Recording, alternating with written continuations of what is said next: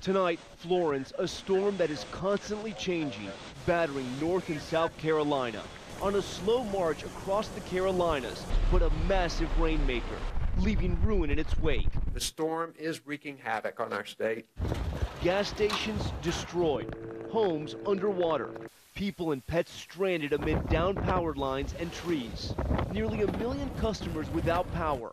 At least 5 people are now dead, including a mother and her infant. We're saddened today to announce the first fatalities of this storm here in Wilmington. A mother and her approximately 8-month-old were killed after a tree fell onto the house, crushing them. Firefighters managing to rescue the father, who was rushed to the hospital. The fire chief describing to us on the scene how they had to cut through the tree to get to the family. These firefighters were out here in the height of this storm working this rescue basically, and very, very difficult with the movement and the wind and the instability of the tree. Wilmington first responders outside their home kneeling in prayer. In other parts of North Carolina, the rising waters swept in, trapping many who made emotional pleas for help. This is epic flooding, epic flooding. Florence is now a tropical storm. Those catastrophic rains likely to continue throughout the weekend. Florence is pounding South Carolina right now. What's happening now is the wind is shifting. It's actually pushing the water now onshore. They're getting ready for a 2 to possibly 4-foot storm surge. What they're really worried about here is possible historic to catastrophic flooding. This storm is deadly. This is only the beginning. The storm first making landfall as a Category 1 near Wrightsville Beach, North Carolina. Look at the sheer amount of water already arriving. Our team stationed inland in nearby Wilmington, pummeled by the winds. I'm telling you, this is what a Category 1 storm looks like. It is ferocious, and these winds are whipping. Here, wind gusts reaching 105 miles per hour. Oh, and we are in the middle of it hard. I've just seen signs flying across the roads here, and the deck that we are standing on, boards have started ripping up from the end of it. But then those boards quickly becoming a danger. The boards are coming up. Let's go ahead. We're going to go in, guys. Okay. This is just one of probably about a dozen boards that popped up off their nails. Because of that, we think it's acting almost like an airplane wing, where it was picking up the wind and allowing it to pop the boards under our feet. And so it was much more safe for us to be here. One of the hardest hit cities, New Bern, North Carolina. I've never been so terrified in my entire life. It was horrifying.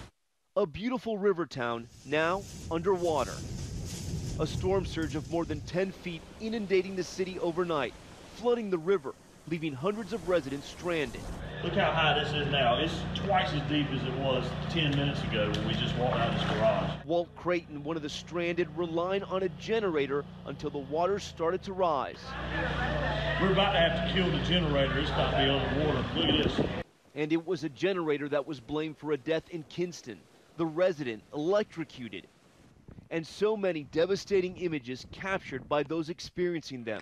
It's starting to get deep out, folks.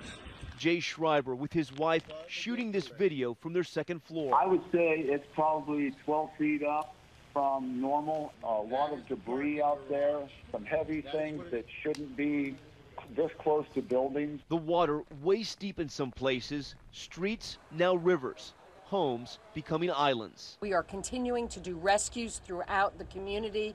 People all night long have been in attics and roofs asking for help. We are calling for more resources. We've asked the governor to send out the National Guard. The National Guard responding to that call. Are you ready? Rescuing the most vulnerable, children and the elderly. Dr. Michael Summers and nurse Melinda Houston volunteered to work at their hospital through the storm. We spoke to them on FaceTime. A lot of stress, but I think more than anything, people are just proud to be doing what we're doing. Houston's house, one of the many that flooded. It's hard. I was a little tearful earlier, and it's hard not knowing that I'm going to have a house to go home to. But at least I'm here with my coworkers. The community is pulling together to help where they can. This is actually one of the rescue vehicles. This is someone trying to get in to bring that boat in and rescue people from all that flooding. Those rescuers are right now trying to cut this tree up so they could clear the road and get to Newburgh. Brandon Wetherington says he's been out since 4 a.m. working through the hurricane. Why is it so important for you to help these people? I would hope they would do it for me.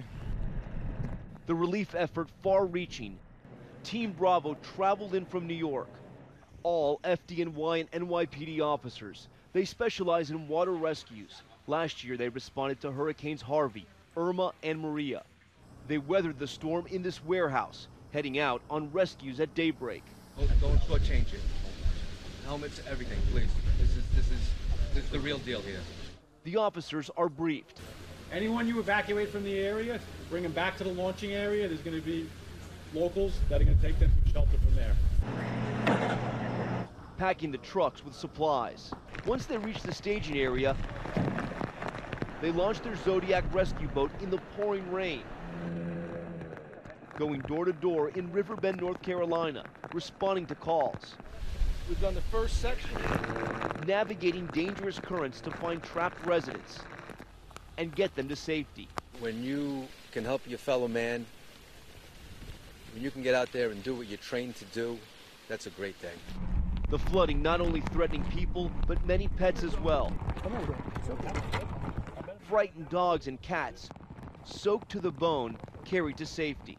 You know, for 24 hours we've been dealing with the wind and the rain, and we have at least a whole nother day. I'm talking another 24 to 30 hours left of this. What we're really concerned about tonight would be the amount of water that is yet to come. There have been nearly 20 inches of rain that has fallen at Newport Moorhead, which is very close to here.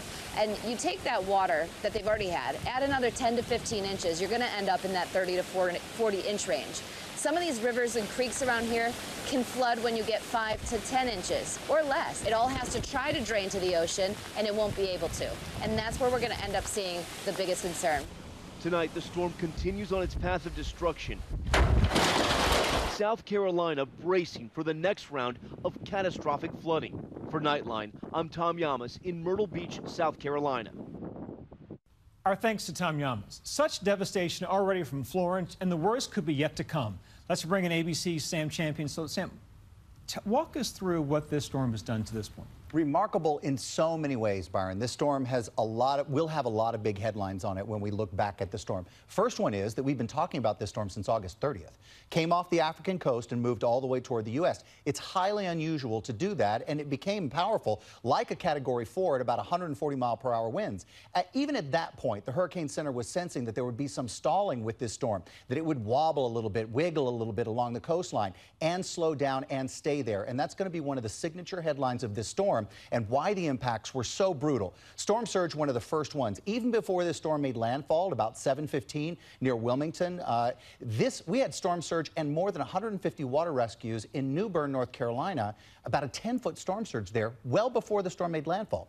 Then that slow crawl along the North Carolina, South Carolina coastline. This has been one of the reasons we've had such intense rainfall that is still going on in these areas that started well before the storm made landfall. Wow. Moving forward, what concerns you most these next 24, 48 hours? Rain, rain, rain, flooding, flooding, flooding, a lot more of it. And you're going to be surprised at who gets involved with this storm as it curves up the U.S. In the long-form track, by the time we get into Tuesday and Wednesday of next week, we're into northern New England with some of this moisture. But the short term, those totals are smaller. They're 1 to 2, 2 to 4 inches in extreme New England. But the big rainfall totals, this is rain yet to come. Locally, we could still have 15 more inches of rain just outside of Wilmington. Then look at what goes on in South Carolina, 10 to 15 inches of rain additional there. Not unusual to see intense flooding with that kind of number, but it gets worse because all of the rain in North Carolina, the watershed drops into South Carolina. So they'll have flooding into next week, and rivers won't be cresting anytime soon. Glad you're here, Sam Champion. Thank you so much. Up next, how Florence could be a 1-2 punch for one North Carolina town trying to recover from devastation caused by another storm. Hi everyone, George Stephanopoulos here. Thanks for checking out the ABC News YouTube channel. If you'd like to get more videos, show highlights, and watch live event coverage, click on the right over here to subscribe to our channel, and don't forget to download the ABC News app for breaking news alerts. Thanks for watching.